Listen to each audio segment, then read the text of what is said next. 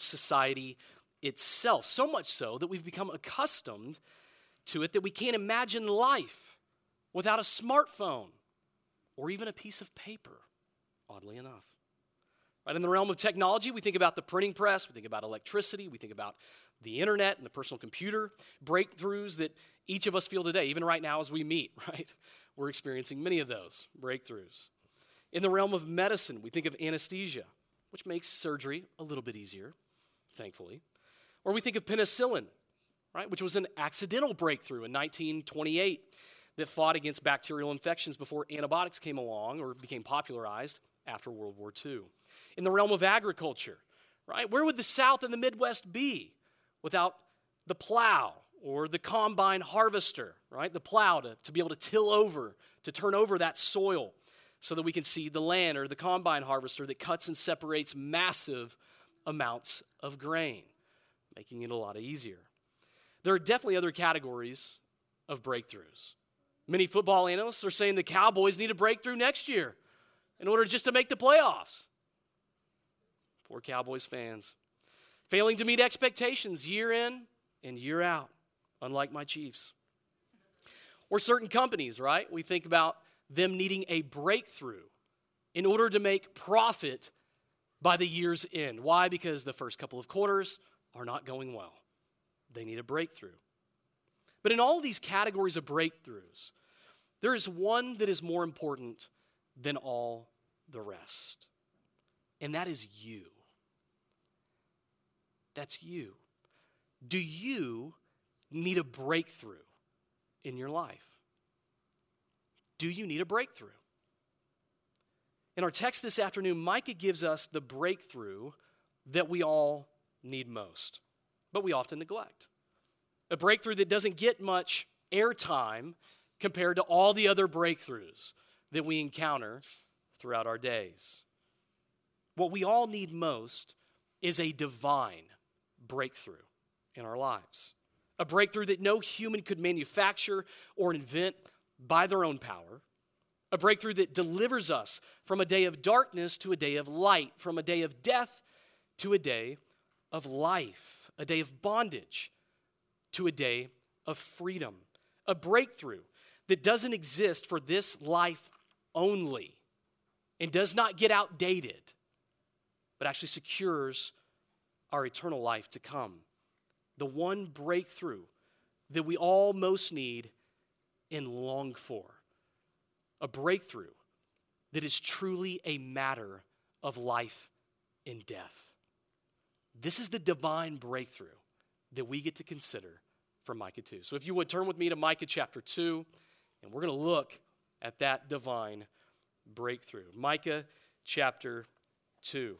Last week we began a new sermon series in the Old Testament book of Micah. Micah comes right after that famous book of Jonah and right before the lesser-known book of Nahum. And we saw that Micah is situated among the minor prophets, and we learned that they are called minor not because they are minor in their depth, right, in the depth of their message, but rather in the length of their message compared to Isaiah and Jeremiah and Ezekiel. And the message of the minor prophets was initially actually one scroll known as the 12. And they all share three common themes. We're going to see this in three different sections throughout the book of Micah. They shared the common themes of sin and judgment and salvation. You're going to see that across the minor prophets: sin, judgment, and salvation. We're going to see it in Micah in three particular ways that begin with the word listen. So for instance, the first section includes chapters 1 and 2. You can see the word listen, right? God's call to listen to him there in verse 2 of chapter 1. We get it again at the beginning of chapter 3, which is the second section of the book, calling us to listen again from chapters 3 to 5. And then in the final section, we get listen again at the beginning of chapter 6, where chapters 6 and 7 complete the book of Micah. Each section begins with that call, and it intensifies with each section on those themes of sin, of judgment, and of salvation. We're going to get a sneak peek at that salvation today, but it is only going to get louder as we work through the book to the very end. So last week we saw that both the northern kingdom of Israel and the southern kingdom of Judah they're in dire straits. Because of their acts of rebellion and idolatry, the Lord is coming to judge them, and he's actually going to use an idolatrous nation, the nation of Assyria at that time, to judge them. Neither kingdom has kept God's covenant by obeying his commands. Neither worships the Lord their God alone. And as a result, God is going to send his people into exile because they've left the Lord in their rebellion. And so the Lord calls the nations that we learned last week to listen to his judgment on his people, to look at his judgment upon his people. And then he calls his own people to lament this coming judgment upon them. Israel's future looks bleak. It looks bleak. They need a divine breakthrough. They need a divine breakthrough. But how will it come? Well, let's find out by reading the text. So if you would follow along with me as I read the text there in Micah chapter 2, beginning in verse 1. Woe to those who dream up wickedness and prepare evil plans on their beds. At morning light, they accomplish it because the power is in their hands. They covet fields and seize them. They also take houses. They deprive a man of his home, a person of his inheritance. Therefore, the Lord says, I am now planning a disaster against this nation. You cannot free your necks from it. Then you will not walk so proudly, because it will be an evil time. In that day, one will take up a taunt against you and lament mournfully, saying, we are totally ruined. He measures out the allotted land of my people, how he removes it from me. He allots our fields to traitors. Therefore, there will be no one in the assembly of the Lord to divide the land by casting lots. Quit your preaching, they preach. They should not preach these things. Shame will not overtake us. House of Jacob, should it be asked, is the Spirit of the Lord impatient? Are these the things he does? Don't my words bring good to the one who walks uprightly? But recently my people have risen up like an enemy. You strip off the splendid robe from those who are passing through confidently, like those returning from war. You force the women of my people out of their comfortable homes, and you take my blessing from their children forever. Get up and leave, for this is not your place of rest, because defilement brings destruction, a grievous destruction. If a man comes and utters empty lies, I will preach to you about wine and beer. He would be just the preacher for this people. I will indeed gather all of you, Jacob. I will collect the remnant of Israel. I will bring them together like sheep in a pen, like a flock in the middle of its pasture. It will be noisy with people. One who breaks open the way will advance before them. They will break out, pass through the city gate, and leave by it. Their king will pass through before them, the Lord as their leader. If you want to get at a main idea of this text, I think this is it. The main idea of Micah chapter 2, I think, is this, that the Lord who judges oppression will deliver us from such oppression. The Lord who judges oppression will deliver us from such oppression. This text really continues the theme last week, that God's judgment is coming. And it actually even gets more specific as to the reason for this judgment and really the fruit of Israel's idolatry, which we're going to see in this text. And so what we're going to see right here in our 3 points is point number 1, the reason for judgment. We're going to see this in verses 1 to 5. The reason for judgment. Micah is getting more specific in chapter 2. The reason for judgment. Point number 1, verses 1 to 5. The second thing that we're going to see is the reaction of God's people to this judgment. So the reaction to judgment is point number 2 in verses 6 to 11. The reaction to judgment in verses 6 to 11. And then we're going to conclude with a sweet, short note about the redemption from judgment. The redemption from judgment in verses 12 to 13. Those are going to serve as our 3 points. They're going to guide us throughout this passage. So let's look at the first point, the reason for judgment in verses 1 to 5. The theme of judgment against the kingdom of Judah continues in verse 1, and we know because of how it starts. It begins with that word, woe, which is a declaration of death and disaster. It was often used actually at funerals during that day to mourn the dead. So you might have seen AMC's hit show, The Walking Dead. Right? You might have seen that show. Well, the men in our text are dead men walking, minus the zombie part. They are dead men walking. That's what that woe is getting at. These are dead men walking. But why are they dead men walking? Micah tells us that they prepare evil plans right there in verses 1 and 2. They prepare evil plans on their beds. At morning light, they accomplish it because the power is in their hands. They covet fields and seize them. They also take houses. They deprive a man of his home, a person of his inheritance. And so what we're seeing right here is that the idolatry of the people in chapter 1 has manifested itself now in oppressive behavior toward one another. It's manifesting itself in oppressive behavior. These men, they lie awake on their beds at night scheming about how to exploit their neighbor. In this agrarian society, you had these wealthy landowners using their power to defraud their fellow Israelites, scheming about how to acquire more possessions and more land. It was never enough what they had. They had to have more. The Bible doesn't necessarily say, right? It doesn't ever say that economic gain is inherently evil. That's not what Micah is getting at right here, that economic gain is somehow evil. It's not what he's getting at. What's evil is when it's used at the expense of and at the harm and the hurt of others. That's what's evil.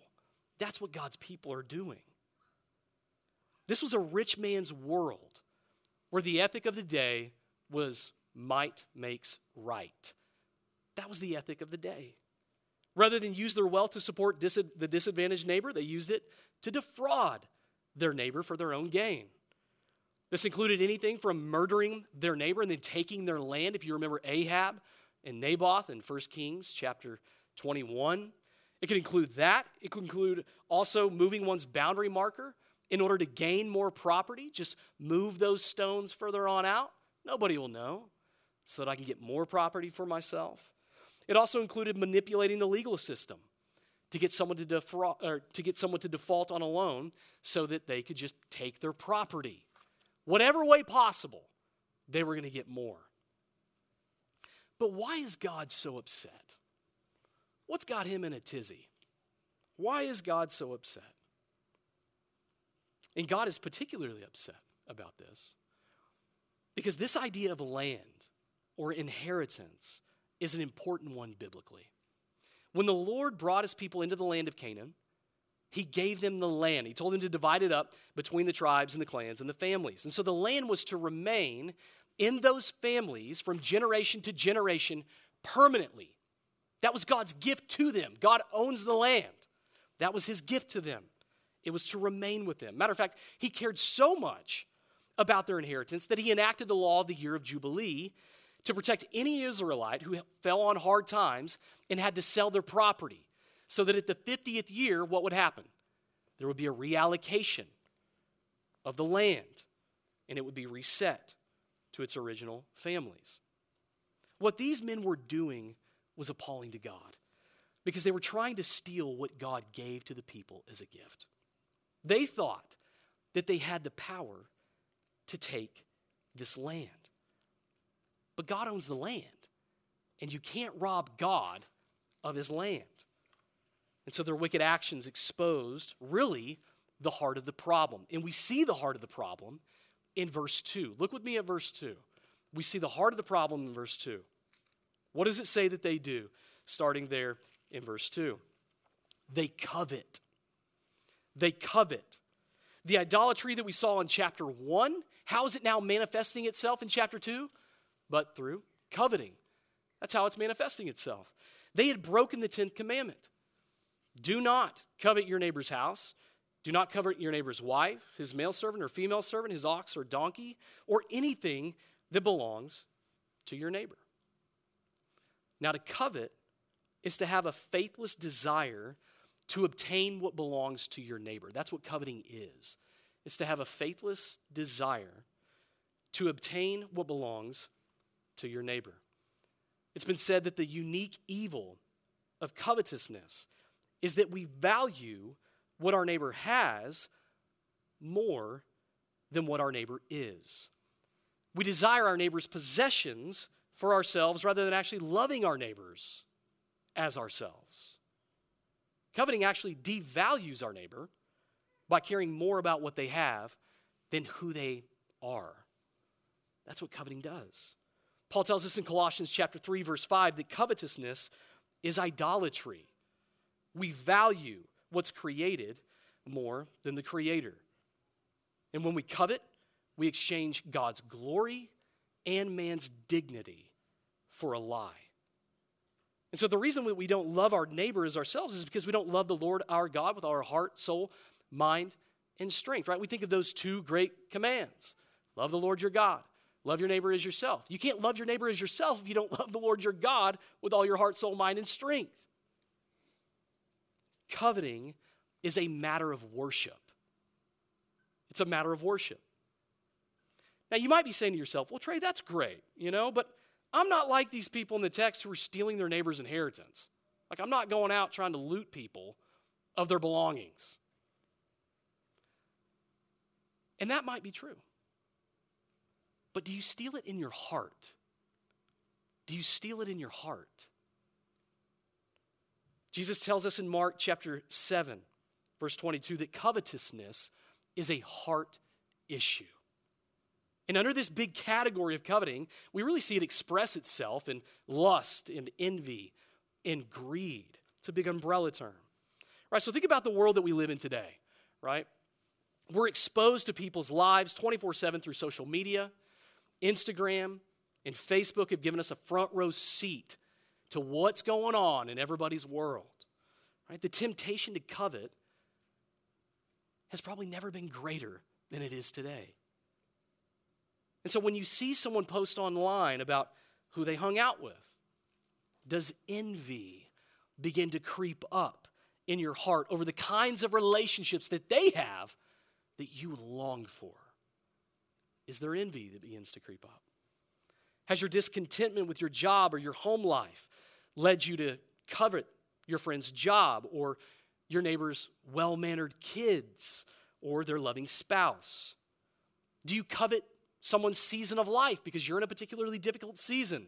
When they're posting online, do you covet the season that they're in? Oh, they've got older kids. So much better if I had that. Right? Do you covet their season of life? When something good happens to a close friend or a family member, do you actually grieve that good? Do you grieve the good because you wish it was you? Do you grieve it because you wish it was you? And this can happen anytime that we hear about someone getting pregnant, when we want to be pregnant, married whenever we long to be married, or that promotion that you thought you would get, but it actually went to your coworker. All these are ways that we grieve when something good happens to somebody else because we wanted it and we didn't get it. When you gain something that you've wanted, are you greedy for more? Is the money that you have never enough? Norman Rockefeller was once asked, how much money does it take to be happy? To which he said, just a little bit more. Just a little bit more. Is that little bit more never enough for you? Might there be greed exposing your own covetousness and idolatry? We see the bad fruit of coveting in that it squelches compassion because you care more about someone's possessions than you actually do about that person themselves. It squelches contentment because nothing is ever enough to be able to satisfy you. That's what it squelches. And look at the consequence of unrepentant coveting in verses 3-5. Look at the consequences here. The Lord says that just as the nation of Judah prepared evil plans and they used their power to deprive a person of their inheritance, so God is now what? In verse 3, planning a disaster against this nation.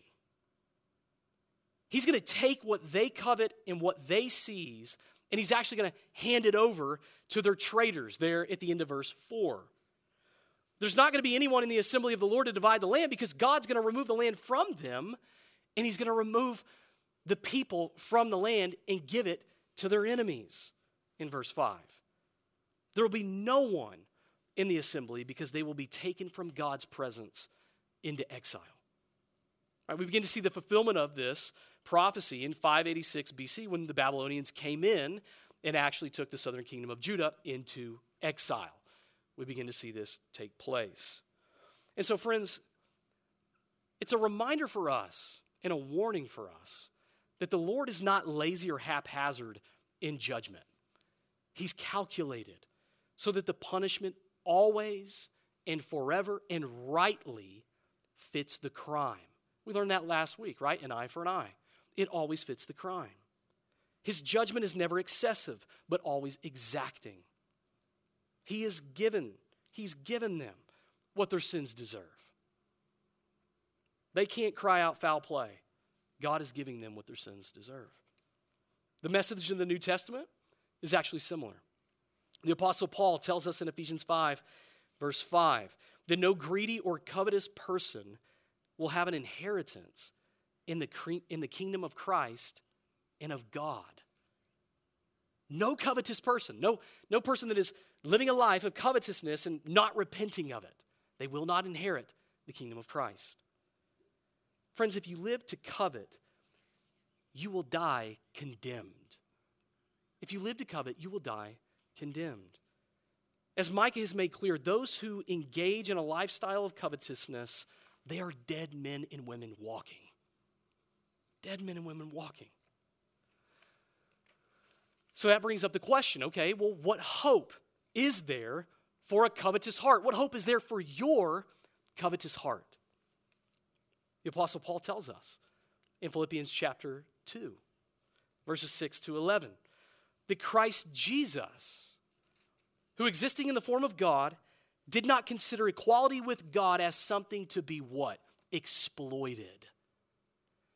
Did not consider equality with God as something to be exploited. Instead, he emptied himself by assuming the form of a servant, taking on the likeness of humanity. And when he had come as a man, he humbled himself by becoming obedient to the point of death, even to death on a cross. Jesus never exploited his power nor his position to oppress people. Instead, he used it to pay for the sins of his people through his death on the cross so that their inheritance would be imperishable.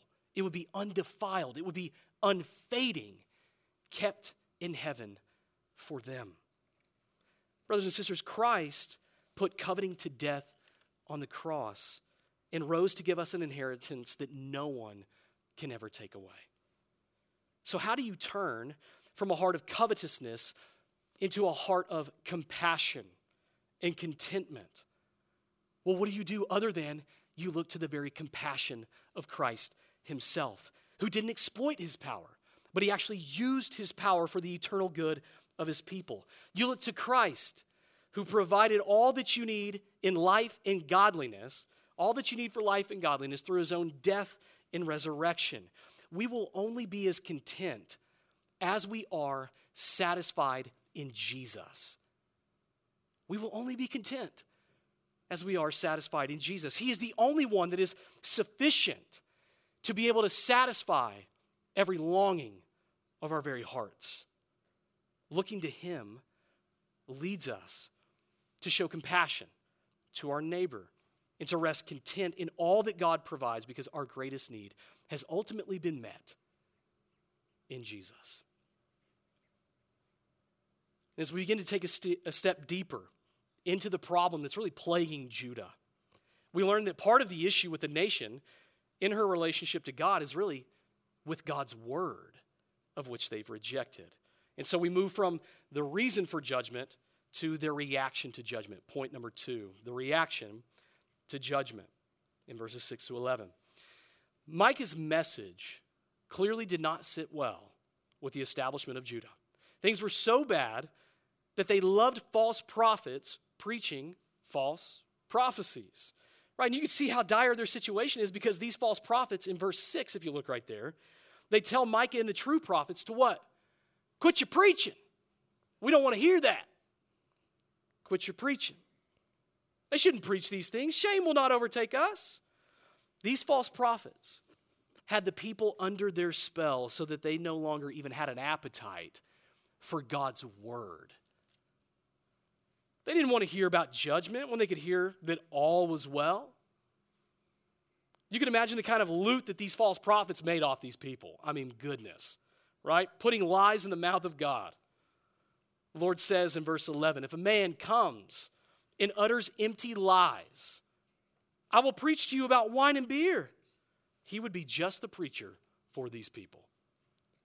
In his time of prosperity and peace, Judah was happy to sacrifice truth for false prophets, telling them that everything was good, right? This is not a day of judgment. It's a day of prosperity. It's a day of wine and beer. It's a day of celebration. Come on. You want healing? Have enough faith. God's going to give it to you. These people are throwing a party in a soon-to-be graveyard. Imagine that image. Throwing a party in a soon-to-be graveyard. They loved hearing about the steadfast love of the Lord, but they didn't want to hear about him not leaving the guilty unpunished. They didn't want to hear that one. They thought their status as God's people actually exempted them from God's judgment. And so they got preachers motivated by popularity and profit rather than the praise of God to preach to them. Not only was this the case in Micah's day, my goodness, we see this is actually the case in Paul's day. Paul writes to Timothy, and he tells Timothy in 2 Timothy chapter 4, verses 3 and 4, for the time will come when people will not tolerate sound doctrine, but according to their own desires will multiply teachers for themselves because they have an itch to hear what they want to hear. They will turn away from hearing the truth and will turn aside to myths. Friends, do your ears itch? Do your ears itch? Do you read blogs? Do you listen to podcasts or hear sermons that only make you feel good? Do you like listening to those who will tell you about how much God loves you, but they're not really going to talk to you much about sin or judgment or hell or even the need to live a holy life? Do you crave those that preach self-help, comfort, and convenience with catchy slogans that motivate you for the week ahead, keeping everything positive going into the week? Now remember, on this side of the cross, Christ calls us to live in a manner worthy of the gospel that saved us. So brothers and sisters, examine what you hear under the microscope of God's word. Be like the Bereans from Acts chapter 17, if you remember, right? Who examined the apostles' words daily to see if what they said was true. The way that you spot counterfeit, half-truth messages is by knowing what your Bible says. Right, that's part of the reason why we're doing all the training with Simeon Trust, when you think about this. It's equipping you all to rightly handle the word and be able to give it to others. You don't have to go to another study in order to have some other woman who's an expert in these things or a man who's an expert in these things to be able to give that to you. You can study God's word on your own and examine it on your own to be able to rightly handle it and to be able to give it to others so that you're not duped by false, counterfeit, half-truth messages like these prosperity preachers in Micah's day. That's why we do what we do. When God gave his people the law, it was meant to govern and rule over them. When we reject God's word, we're rejecting God's rule over our lives. And not only are we rejecting his rule, we're actually rejecting all of the good things that would come by actually receiving God's word. Look at verse 7. Look at verse 7. Don't my words bring good to the one who walks uprightly? Well, how do they walk uprightly? Because they know the word of God. They listen, they hear it, and they receive it. They walk uprightly in what comes but good in their life. following the words of these prophets leads to defrauding your neighbor and reaping disaster. They think it's great right now. God's judgment is coming, and it's not going to be so great moments from now. Their words don't confront injustice. They actually cater to injustice. God's word shows us how to live the good life. And so, friends, do you see the connection really right here between points 1 and point 2? Rejecting God's word led to self-rule where they what? They coveted. They seized property. They deprived people of their inheritance. Do you see the connection? Idolatry manifesting itself in covetousness. Why? Because they've rejected the word of God. They don't want to hear it anymore. And so it just fosters a life of rebellion against God. I love what author Melissa Kruger says when she put it this way. The problem in coveting isn't that we don't have something. The problem is that we don't believe something. Coveting is a matter of worship, and it's also a matter of faith. It's a matter of belief. They lived the way that they did because they did not believe God. They did not believe that word because they rejected it. And so when you covet, your heart disbelieves. It disbelieves. It disbelieves that God won't judge. It disbelieves that Christ isn't enough to fully satisfy you, that God's word doesn't actually bring good to those who walk uprightly, but it actually enslaves us, and it holds us back from our true potential. These are the lies that we believe. Coveting is just exposing that disbelief. And so, friend, if you're not a Christian, if you don't identify as a Christian, I want to encourage you to actually consider for a minute what rejecting God's word in Christ will cost you. I want you just to consider this for a minute, okay? It's going to impact the lives of others around you. The Lord says in verses 8 and 9, look right there, that his people have risen up like an enemy. They strip the robe off their neighbor, they force women out of their homes, and they take the blessing of their inheritance from their children. Lives are impacted because God's word has been rejected. This word that was supposed to bring life is actually thrown out, right? It's been thrown out for lies that itch ears and that consume people. And so, friend, don't assume that your decision not to follow God's word is only just between you and God. It will affect others around you. Others are going to be impacted in some way, shape, or form. And not only that, your life will forever suffer the consequences of that decision. The Lord says, look there in verse 10.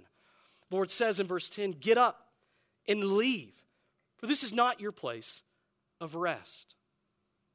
God is sending Judah into exile out of the land, out of their inheritance, out of their place of rest, because they've rebelled against him by rejecting his word and robbing his people.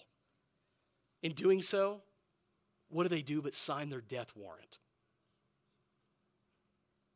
Friend, I pray that you wouldn't sign that death warrant by listening to people who will just tell you what you want to hear all the way on your way to hell. Listen to God's word of judgment and look to Christ who died to pay for your sin and trust in him, who perfectly obeyed the Father by giving his own life so that you don't have to receive eternal death, but you can receive eternal life by turning from your sin and trusting in him. Friend, I want you to consider that. If you have questions about that, I'm more than happy to chat with you about that after the service. I pray that judgment would not be the final word for you in this life. Although God's judgment is certain for those who reject his word, so is his redemption for those who listen to his word. Point number 3, the redemption from judgment, verses 12 and 13. Well, in the midst of all of this judgment that we have gotten in chapters 1 and 2, we're finally coming to the end of the first section of the book right here. And the Lord finally lifts us out of this judgment, and he concludes this section on a word of hope. The Lord won't leave his true believing people behind. He will not abandon them in exile forever, but will gather a people for himself again. Just as he planned disaster to those who rejected his word in chapter 2, verse 3, so he promises to save those who are truly his. We see this in verse 12. Look there. He says, I will indeed gather all of you, Jacob. I will collect the remnant of Israel. Now, throughout Scripture, we see God preserving a remnant among his people, Israel. Right? Not all of Israel is a believing Israel. But the remnant within Israel was a small band of believers who were righteous that remained faithful to the Lord. Right? In the days of Noah, God preserved Noah and his family. In the days of Joseph and his family, God preserved them from a worldwide famine. In the days of Elijah, God preserved 7,000 in Israel who didn't worship the false god Baal. And in this text, while the people are about to go into exile, God promises to gather the remnant again. And you notice how he's going to do this? Do you notice the language in verse 12 right there of how he's going to do this? It says that he will gather and bring them together like sheep in a pen, like a flock in the middle of its pasture. He's going to do it like a shepherd is going to do it. And we're going to see this language of shepherd and sheep throughout the book of Micah. We also see it all the way throughout the book, or throughout the scriptures themselves. God is a shepherd to his people. Right? Think about Psalm 23. The Lord is my what? He's my shepherd. And what Micah is prophesying is a day when a future deliverer will gather God's people like a shepherd gathers his flock. But not only will he gather this noisy multitude of people into a pen, he will actually fight for them, which is what we see in verse 13. You have shepherd language in verse 12, and now we have one who's going to fight for his people in verse 13. It says there in verse 13, one who breaks out, who breaks open, the way will advance before them. They will break out. Their king will pass through before them, the Lord as their leader. So not only is this a shepherd, but this is also a king. This is also the Lord himself, who will break his people out of the prison of exile among their enemies. Now, Micah's original audience probably would have understood this during their time as God's Spirit anointing a human king like King David, who was a shepherd king, to deliver them from exile. That's probably how they understood it at the time. But as with many prophecies, there is a near and a future fulfillment. There's a near fulfillment, and there is a future fulfillment. And we see the near fulfillment of this promise by God delivering Judah from that Assyrian invasion in 701 BC. We talked about that last week, how they got right up to the neck of Jerusalem and were about to take it until the Lord delivered them from them and knocked down 185,000 of the Assyrians. But there's also another near fulfillment of this. After being taken into exile to Babylon for 70 years, God would actually bring his people out of exile back home to the land of Judah. But that's the near fulfillment. God's purposes are far bigger than temporary deliverances, though they anticipate that greater deliverance. And we see an even greater fulfillment when we come to the New Testament, when the Word made flesh steps on the scene. The promised king from the line of David. The one who is, as we just read a moment ago, he is what?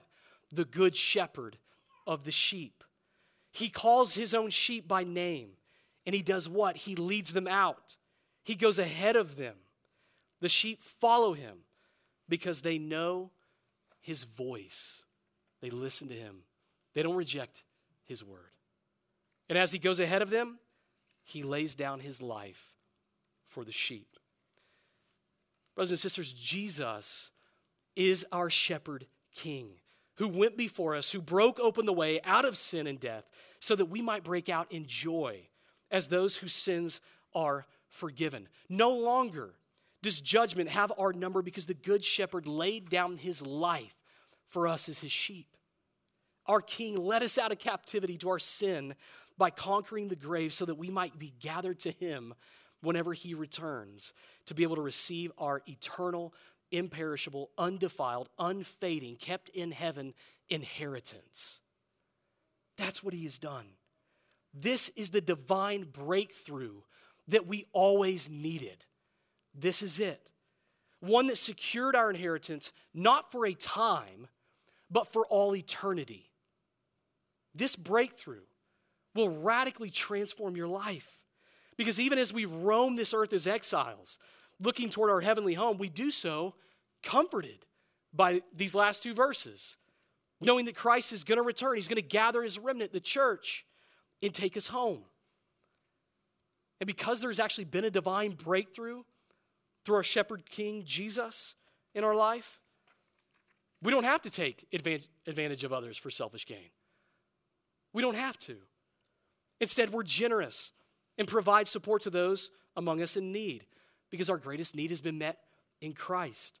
We're compassionate because we love God and others above ourselves. We're content because we treasure Christ above all earthly treasure or anything else that this life could ever give us.